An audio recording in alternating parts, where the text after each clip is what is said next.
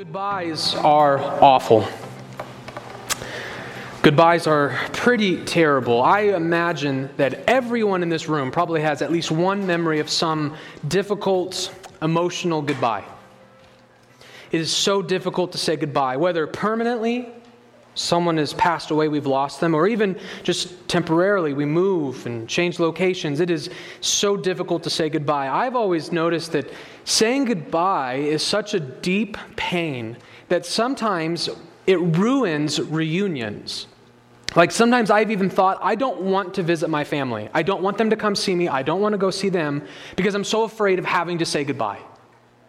And even when you first get, you're spending time with family or friends and you're there for a week or 5 days or so long, even every day you have to fight that temptation not to think about, I have to say goodbye soon. I have to say goodbye soon. Goodbyes are painful. Goodbyes are hard.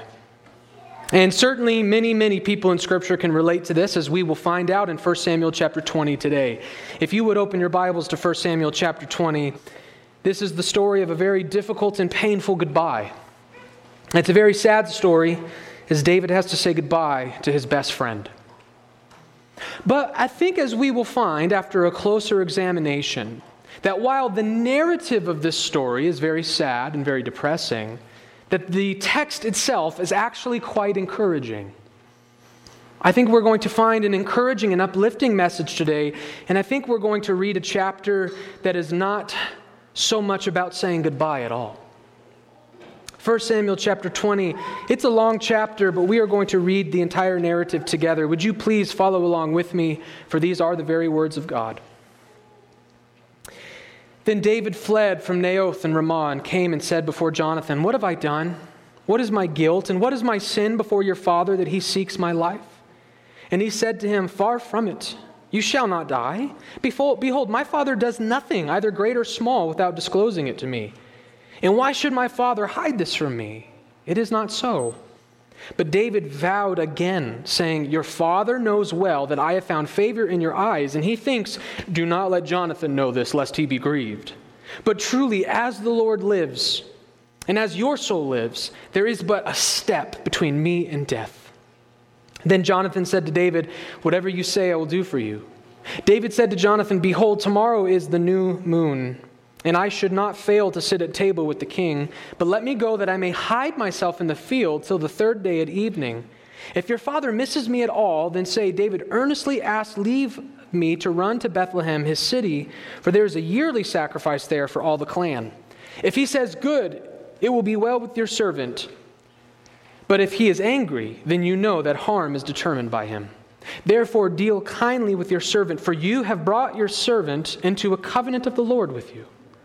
But if there is guilt in me, kill me yourself. For why should you bring me to your father?" And Jonathan said, "Far be it from you. If I knew that it was determined by my father that harm should come to you, would I not tell you?" Then David said to Jonathan, "Who will tell me if your father answers you roughly?" And Jonathan said to David, "Come, let us go out into the field." So they both went out into the field. And Jonathan said to David, "The Lord, the God of Israel, be witness. When I have sounded out my father about this time tomorrow of the third day, behold, if he is well disposed toward David, shall I not then send and disclose it to you? But should it please my father to do you harm, the Lord do so to Jonathan, and more also, if I do not disclose it to you and send you away, that you may go in safety. May the Lord be with you as he has been with my father. If I am still alive, show me the steadfast love of the Lord, that I may not die. And do not cut off your steadfast love from my house forever, when the Lord cuts off every one of the enemies of David from the face of the earth." And Jonathan made a covenant with the house of David, saying, "May the Lord take vengeance on David's enemies." And Jonathan made David swear again by his love for him, for he loved him as he loved his own soul. Then Jonathan said to him, "Tomorrow is the new moon, and you will be missed, because your seat will be empty. On the third day, go down quickly to the place where you hid yourself when the matter was in hand, and remain beside the stone heap. And I will shoot 3 arrows to the side of it, as though I shot at a mark.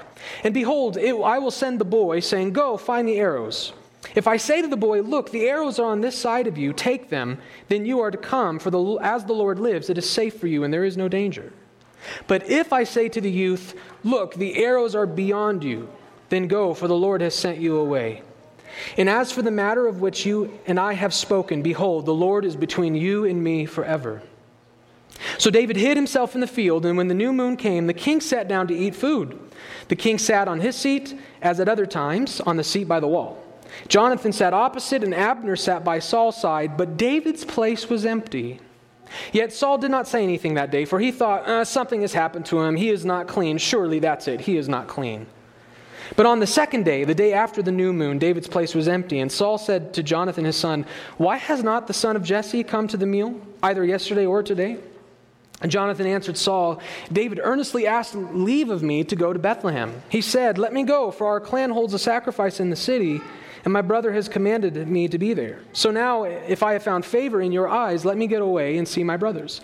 For this reason, he has not come to the king's table." Then Saul's anger was kindled against Jonathan, and he said to him, "You son of a perverse and rebellious woman, do I not know that you have chosen the son of Jesse to your own shame and to the shame of your mother's nakedness? For as long as the son of Jesse lives on the earth, neither you nor your kingdom shall be established. Therefore send and bring him to me, for he shall surely die." Then Jonathan answered Saul his father, "Why should he be put to death? What has he done?" But Saul hurled his spear at him to strike him. So Jonathan knew that his father was determined to put David to death. And Jonathan rose from the table in fierce anger and ate no food the second day of the month, for he was grieved for David because his father had disgraced him. In the morning, Jonathan went out into the field to the appointment with David, and with him a little boy. And he said to his boy, "Run and find the arrows that I shoot." As the boy ran, he shot an arrow beyond him. And when the boy came to the place of the arrow that Jonathan had shot, Jonathan called after the boy and said, "Is not the arrow beyond you?" And Jonathan called after the boy, "Hurry, be quick, do not stay." So Jonathan's boy gathered up the arrows and came to his master. But the boy knew nothing. Only Jonathan and David knew the matter. And Jonathan gave his weapons to his boy and said to him, "Go and carry them into the city." And as soon as the boy had gone, David rose from beside the stone heap and fell on his face to the ground and bowed 3 times. They kissed one another. David rose from beside the stone heap and fell on his face to the ground and bowed 3 times, and they kissed one another and wept with one another, David weeping the most. Then Jonathan said to David, "Go in peace, because we have sworn both of us in the name of the Lord, saying, 'The Lord shall be between me and you, and between my offspring and your offspring forever.'" And he rose and departed, and Jonathan went into the city.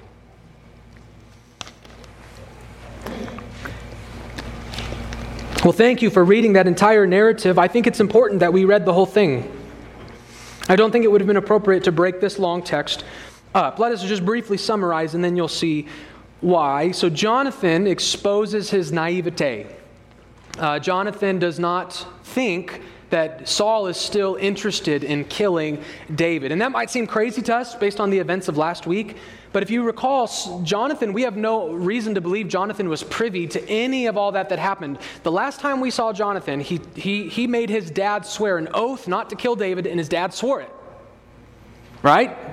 Saul, he broke that oath, but Jonathan doesn't know that yet. So David finally gets away from Naoth, and he comes to Jonathan and says, "What have I done? Why is your dad still trying to kill me?" And Jonathan said, "He's not," right? He swore to me that he wouldn't, and if he changed his mind on that, he would have told me. He tells me everything. And David says, "Well, yeah, but he knows that you and I are close. He knows not to tell you." And so David swears, sort of another oath, if you will, that Saul really wants to kill me, and so they come up with this test to figure out Saul's true intentions. And the feast of the new moon is coming up. It says, you can find this in Numbers chapter 28. There was a feast at the beginning of every month. That's why they call it the new moon, right, based on a lunar calendar. And Saul had apparently made this a 3-day feast. And David said, "I'm supposed to be there. It's my duty. It's my job. If I'm not there, he's going to notice." So they lied. And if you're afraid of that, I would encourage you. I preached a sermon in this series on righteous deception. I would encourage you to go back and listen to that sermon. But they concocted this false narrative that, David has this family thing. And then David tells Jonathan, if Saul's okay with that, then we know he doesn't really want to kill me. If Saul is not okay with that, then may that expose to you his true intentions. And as we read in the text, Saul is not okay with that. Saul is very clear that he wants to kill David, and this makes Jonathan grieve, and he refuses to even honor the festival after that. But there are a couple important things also, by summary, to notice.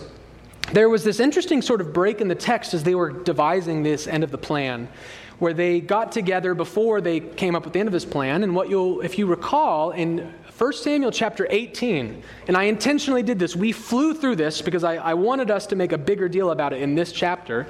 But after David killed Goliath, if you'll recall, Jonathan came up to him, and the text says it very briefly, but the text talks about how they entered into a covenant together. They made a covenant relationship together, and the text didn't really tell us much about it. We learn more about it here, but we still don't know much about it. But they come together referencing this covenant. David, you are my covenant partner. I've come to you. You owe me allegiance. And not only do they reiterate or reestablish this covenant, Jonathan, even before they initiate this plan, forces David to amend the covenant, to make it even stronger. Jonathan is so convinced that the Lord's anointed will one day sit on the throne. He wants to make sure that David does not wipe out his descendants. This is very common, by the way, throughout world history. When a new power takes over, things don't go well for the power that was there, right? They're usually slaughtered, their whole family, or sent into exile or something really bad.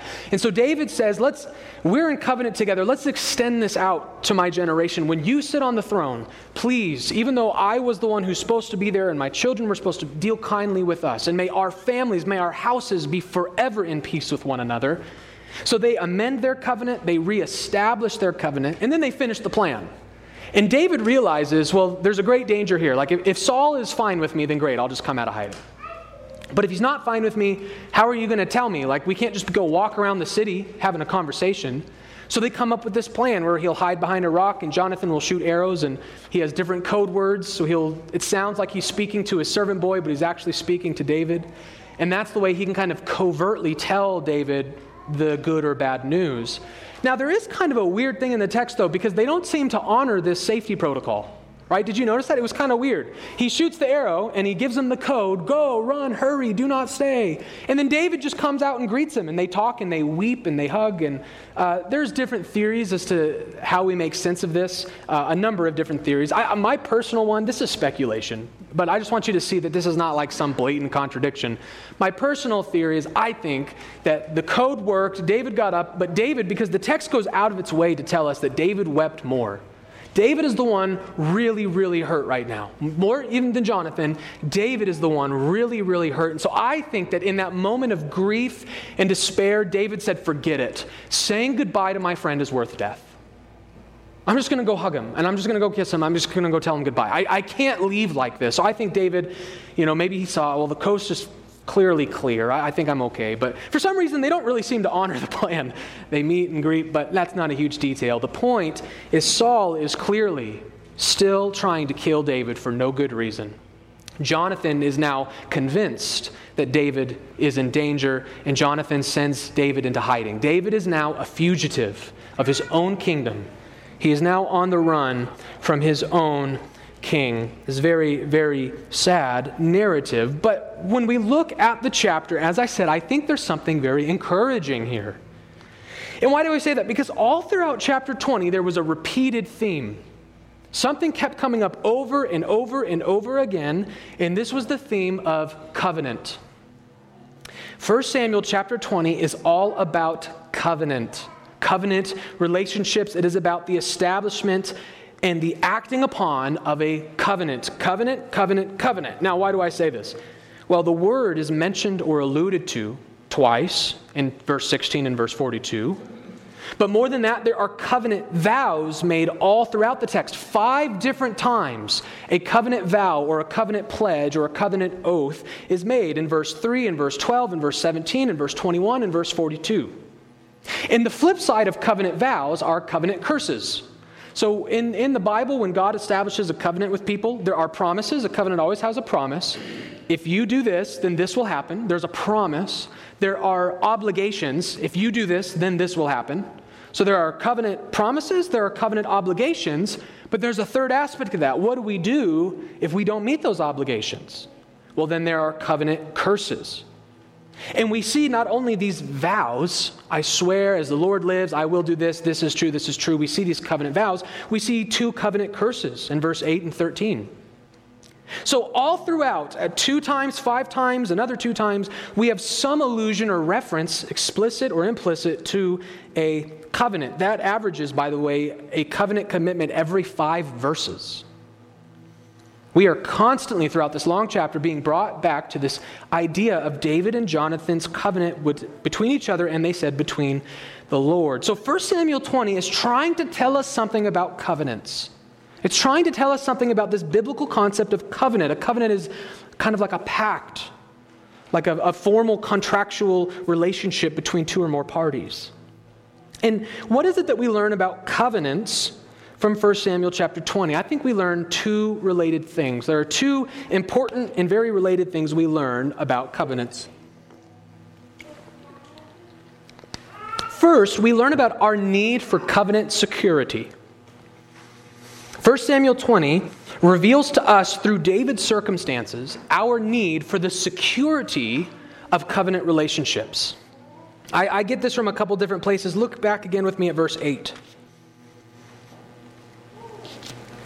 David, after establishing this plan and this relationship again with Jonathan, he says this, "Therefore deal kindly with your servant, for you have brought your servant into a covenant of the Lord with you." So David, when his world is falling apart, everything in David's life is crumbling. He's on the run. He's a fugitive. Saul's trying to kill him. Saul's servants are trying to kill him. David has no security. He's estranged from his wife right now. He's put Samuel in great danger. David's world is falling apart. Who does he run to? Who does David go to in his greatest time of need? Jonathan. Why Jonathan? Why not just stay with Samuel? Why not go home to his wife? Well, because Jonathan has an obligation to him that no one else has. Jonathan has an obligation that simply loving Samuel is not enough, right? Or forgive me, loving David is not enough right now. Jonathan hasn't just loved David, they have framed that love with covenant. And so David tells him, essentially, you have to deal kindly with me. You have to. Why? The word there is for. The connecting word is for. Deal kindly with me because of this covenant. David is finding security, protection, and help in his covenant bond. I'm sure there are lots of people who want to help me, but Jonathan has to. Jonathan is obligated to help me. As a matter of fact, the ESV, I don't like their translation in verse 8. They translate one Hebrew word as deal kindly. That Hebrew word is the word hesed. And hesed is a very difficult word to translate. Because hesed is one word that's packed with meaning. And so it's very difficult. There's really not an English word, that single word that translates it really well, which is why usually 1 or 2 or maybe even 3 words come together. And hesed basically has 2 parts to it. There is a connotation of love. The word hesed means love or mercy or compassion. But more than that, hesed also means faithfulness or strong or strength or security. So the word hesed isn't just love, it's faithful love, it's obedient love, it's committed love. As a matter of fact, sometimes this word is even translated as covenant love. It's love, the passions and emotions of love, that is framed and strengthened with a permanent commitment. And he is saying, give me this faithful, obligated love. That's why a more common translation of hesed in most of its contexts is something like loving kindness or enduring love, something like that. He is saying, give me covenant love because we're in covenant. You owe me your allegiance. You owe me help. David is turning to his covenant commitment to find help, to find strength, to find security. In his world where everything is falling apart, there's one thing that's certain: his covenant. His covenant with Jonathan is the one certain thing. I think we also notice this at the very end in verse 42. Look at verse 42 with me. After their embrace, he says goodbye. Notice what he says. Then Jonathan said to David, "Go in peace." Stop there. How arrogant. How insulting. How condescending. David's world is falling apart. David is about to wander into a future. He has no idea where he's going. David has no home right now. He is not welcome in his own country, in his own home. David has no idea what his future looks like. His friends cannot help him right now. What is David going to do? He doesn't know. He is living in a world of danger and insecurity, and here comes Jonathan telling him, go in peace. Go in peace. Have peace. What would compel Jonathan to say something so apparently condescending? How could David have peace? Easy for you to say, Jonathan. You're not the fugitive on the run while your father and his army is trying to kill you. Easy for you to say, go in peace. What is Jonathan clinging to that he believes gives David true peace? Verse 42, then Jonathan said to David, go in peace because we have sworn, both of us, in the name of the Lord, saying, the Lord shall be between me and you and between my offspring and your offspring forever. What is giving David security? What is giving him peace right now? A covenant he believes Jonathan and God will be faithful to. God and Jonathan will be faithful to this covenant. That's where his peace is found. David is able to have security and peace when his world is falling apart because that's what covenants do. The promises of covenants give us something to cling to when the world is not right. David has a need for the security of a covenant. And so as we try to learn a lesson from 1 Samuel 20, we need to enter into that. And we need to see we too have a need for the security and peace that comes with covenant. But before we talk about how that need is fulfilled, there's another side to this coin. Not only do they need the peace and security of the covenant, they need covenant renewal. In other words, they need to be reminded of the covenant. You see, the covenant can provide peace and security, but you won't experience peace or security if you don't remember it. If you forget it, if you forget its promises or you don't have faith in its promises, then what good is the hope and security that comes with it? So what David needs at this moment is he needs to be reminded regularly of the security found in this covenant. We see that again in verse 42. That's part of it. Jonathan says, David, go in peace because we have sworn an oath. He is telling David to remember the covenant. When you're tempted to be anxious, when you're tempted to be afraid, remember the covenant. Bring the covenant promises back to your mind. Let the covenant give you peace. He's telling him, when you wander into the wilderness, do not forget the covenant. Don't forget it. Bring the covenant promises to your mind. We need to be regularly, constantly reminded of the covenant promises that give us peace and security. I think we also see this in verse 17. Look at verse 17 with me. Notice after they discussed their covenant and amended it, verse 17, and Jonathan made David swear again by his love for him. David has already sworn oaths. He's already made a covenant. But Jonathan wanted him to do it again. Let's do it again. Let's do it again. This same covenant, we need to be reminded of it. We need to recommit ourselves to it. Make the promise again. I need to hear it. Make the promise again.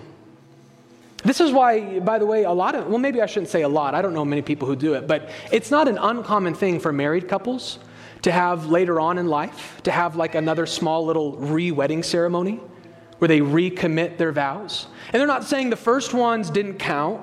They're not saying the first ones weren't true, but sometimes we need that. We need to renew them. I need to be reminded, will you promise to me again that you'll never leave me? I need to hear it again. I know it's already been established. I need to hear it again. Swear again. We have a need for the peace and security of the covenant, but we are fickle people. We are anxious people. It's not enough just to have that covenant. We need to be reminded of it. We need to remember it. We need to renew our vows and our commitments time and time again. So we see in David's example our shared need for the security of the covenant and for the renewal of the covenant. And so where do we find these covenant needs met? David found them in this very unique, peculiar covenant that we are not part of, that I am not asking us to join into. Where do we find our covenant needs? Where do we find the security of covenant? Turn in your Bibles to the book of Hebrews, Hebrews chapter 8. Hebrews chapter 8. Towards the end of your New Testament, at the very end of all of Paul's epistles. So if you've hit James or Peter or John, you've gone too far. Hebrews chapter 8, beginning in verse 6.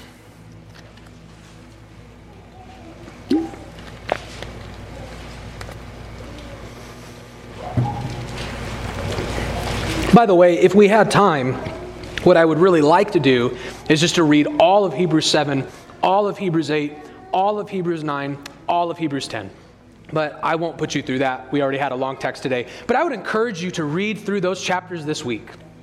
Read through Hebrews 7 through 10 this week. But let's look just at a small portion, Hebrews chapter 8, beginning in verse 6.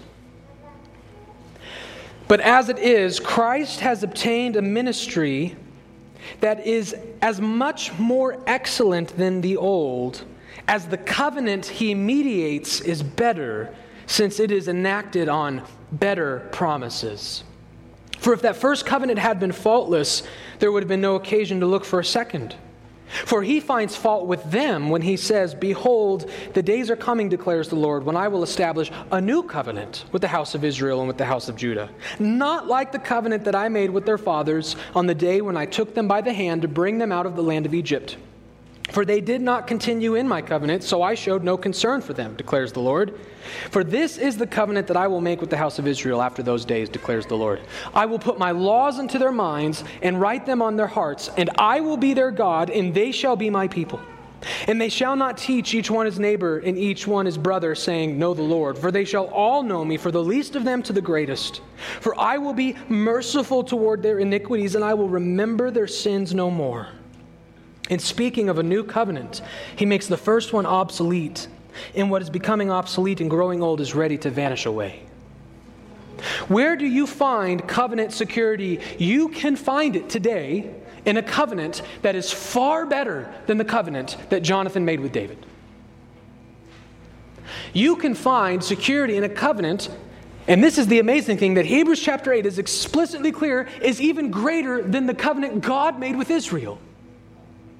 It's greater than Jonathan and David's. It's greater than the old covenant. And why is it greater? Because the promises are better. The greatest covenant relationship in the world, the greatest covenant security one could ever find, is offered to you in Jesus Christ today.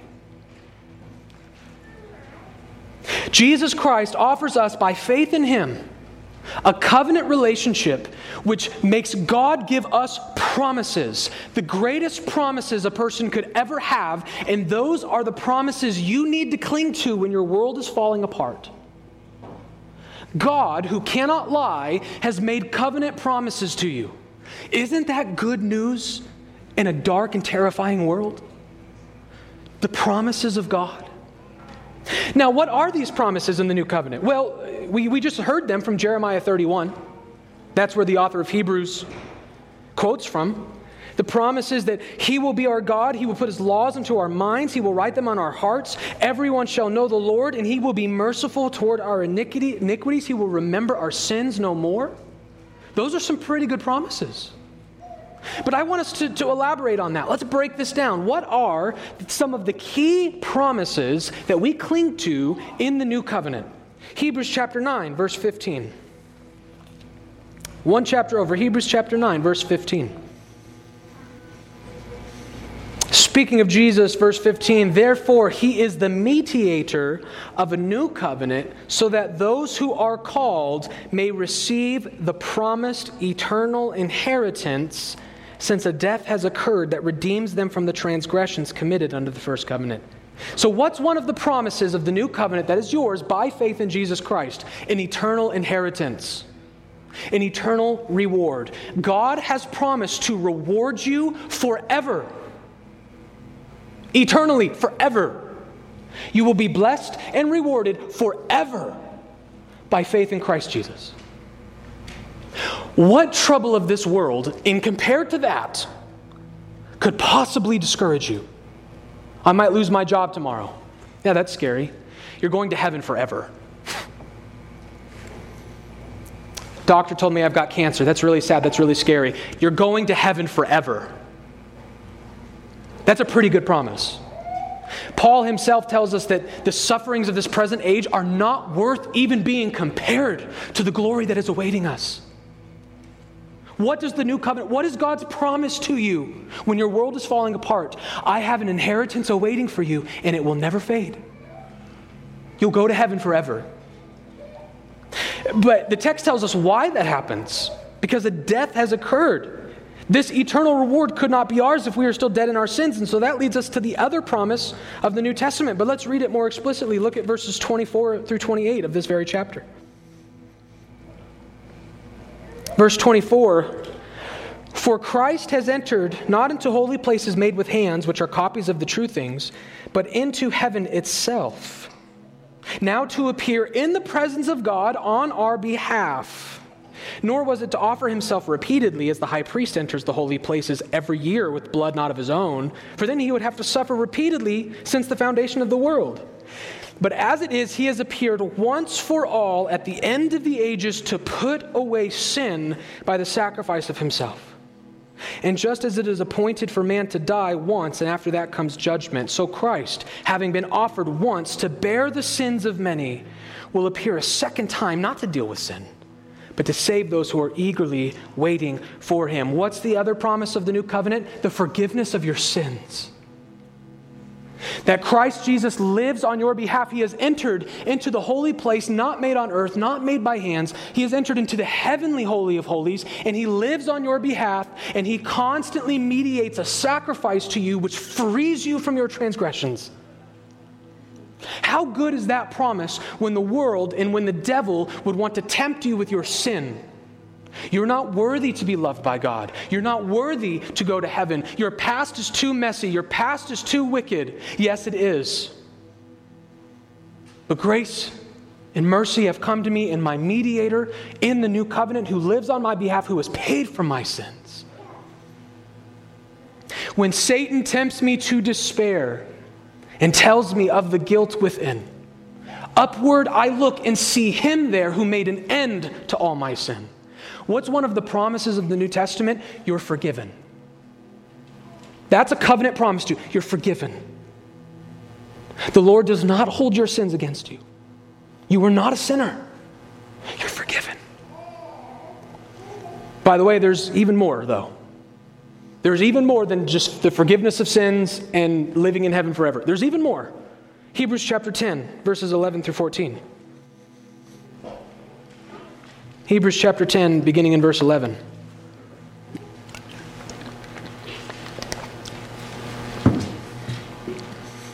And every priest stands daily at his service, offering repeatedly the same sacrifices which can never take away sins.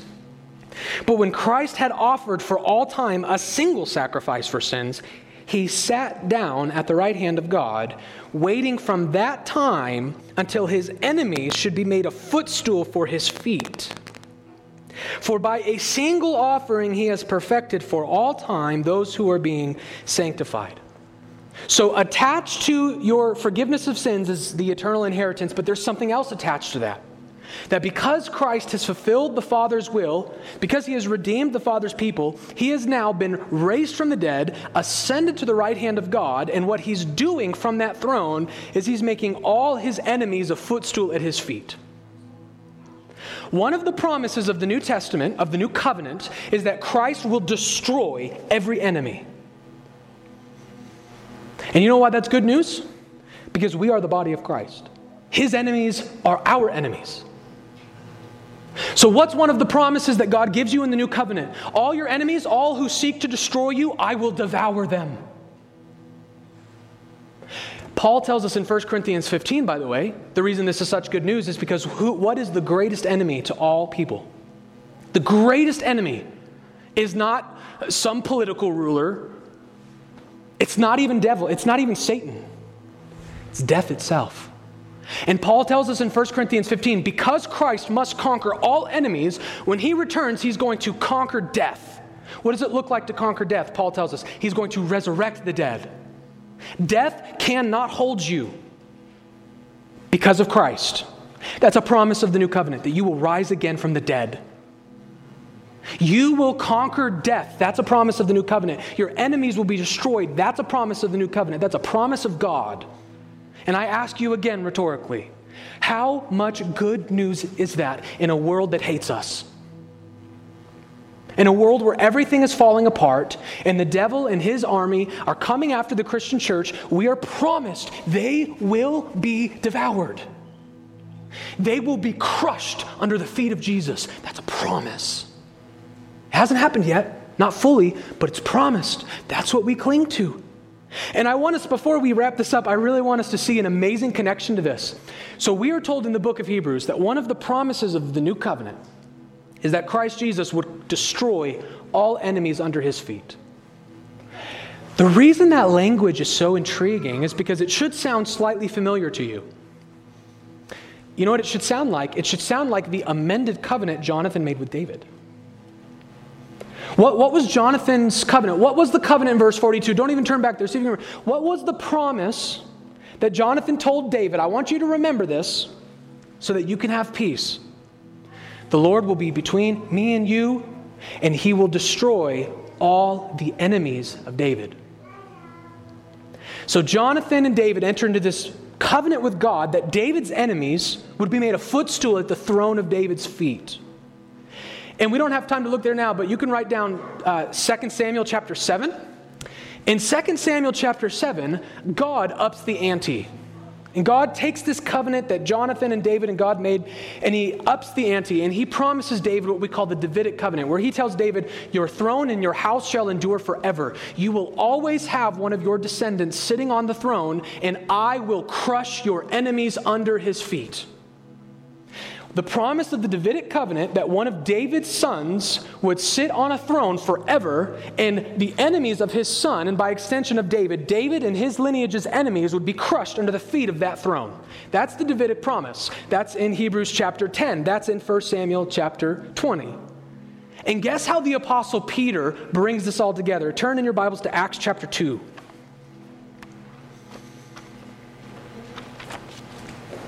Acts chapter 2, this is this amazing post-Pentecost sermon, Acts chapter 2, beginning in verse 29.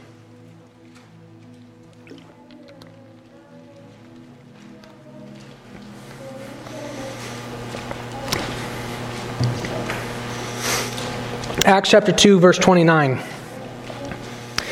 The Apostle Peter, speaking to the Jews gathered there who have just witnessed Pentecost. Brothers, I may say to you with confidence about the patriarch David, that he both died and was buried, and his tomb is with us to this day. Being therefore a prophet, and knowing that God had sworn with an oath to him, that's a covenant, that he would set one of his descendants on his throne, he foresaw and spoke about the resurrection of the Christ, that he was not abandoned to Hades, nor did his flesh see corruption. This Jesus God raised up, and of that we are all witnesses. Being therefore exalted at the right hand of God, and having received from the Father the promise of the Holy Spirit, he has poured out this that you yourselves are seeing and hearing. For David did not ascend into the heavens, but he himself says, the Lord said to my Lord, sit at my right hand until I make your enemies your footstool. Let all the house of Israel therefore know for certain that God has made him both Lord and Christ, this Jesus whom you crucified. So Peter takes the Davidic promise, which is substantially the same as Jonathan and David's covenant. He takes the Davidic covenant and says, how is that fulfilled?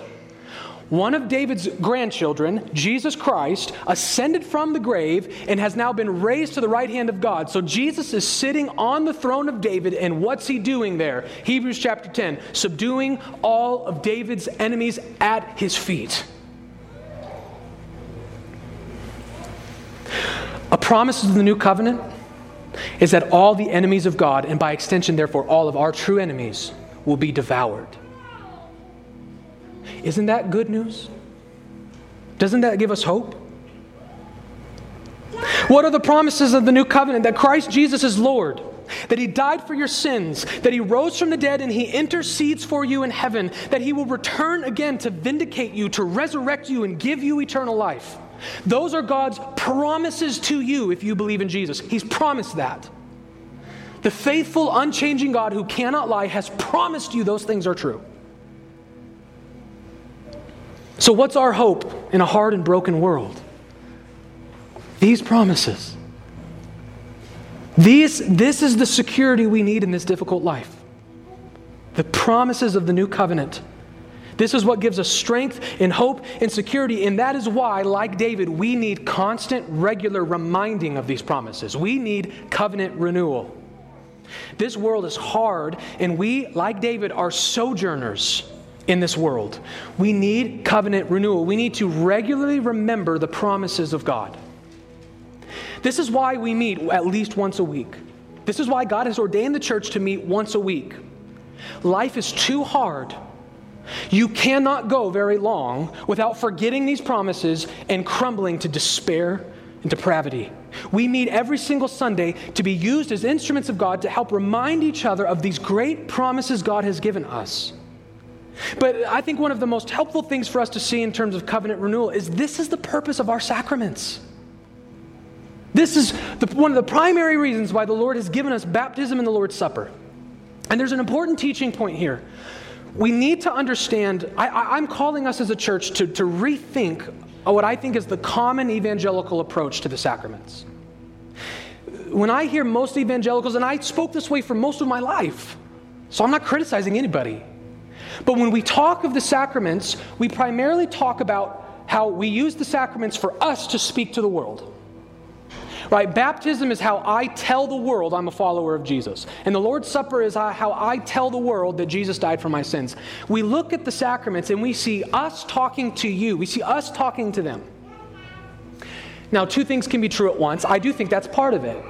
Paul himself says in the Lord's Supper, as often as you eat this, you proclaim the Lord's death until he comes. So there certainly is an element of that.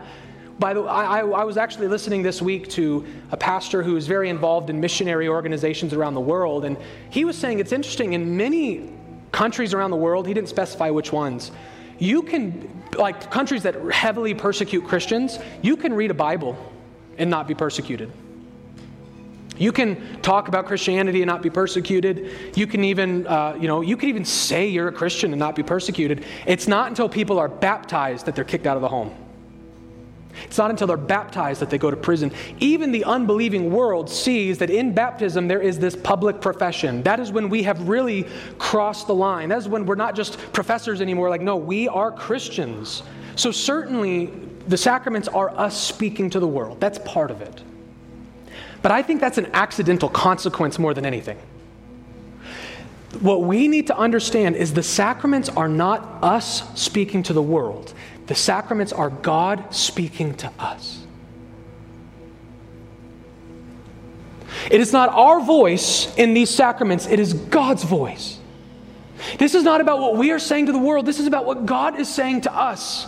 When you are baptized, you are not so much telling the world that I'm a Christian now. What's actually happening is God is giving you a sign. He's giving you a physical reminder of what He has done for you.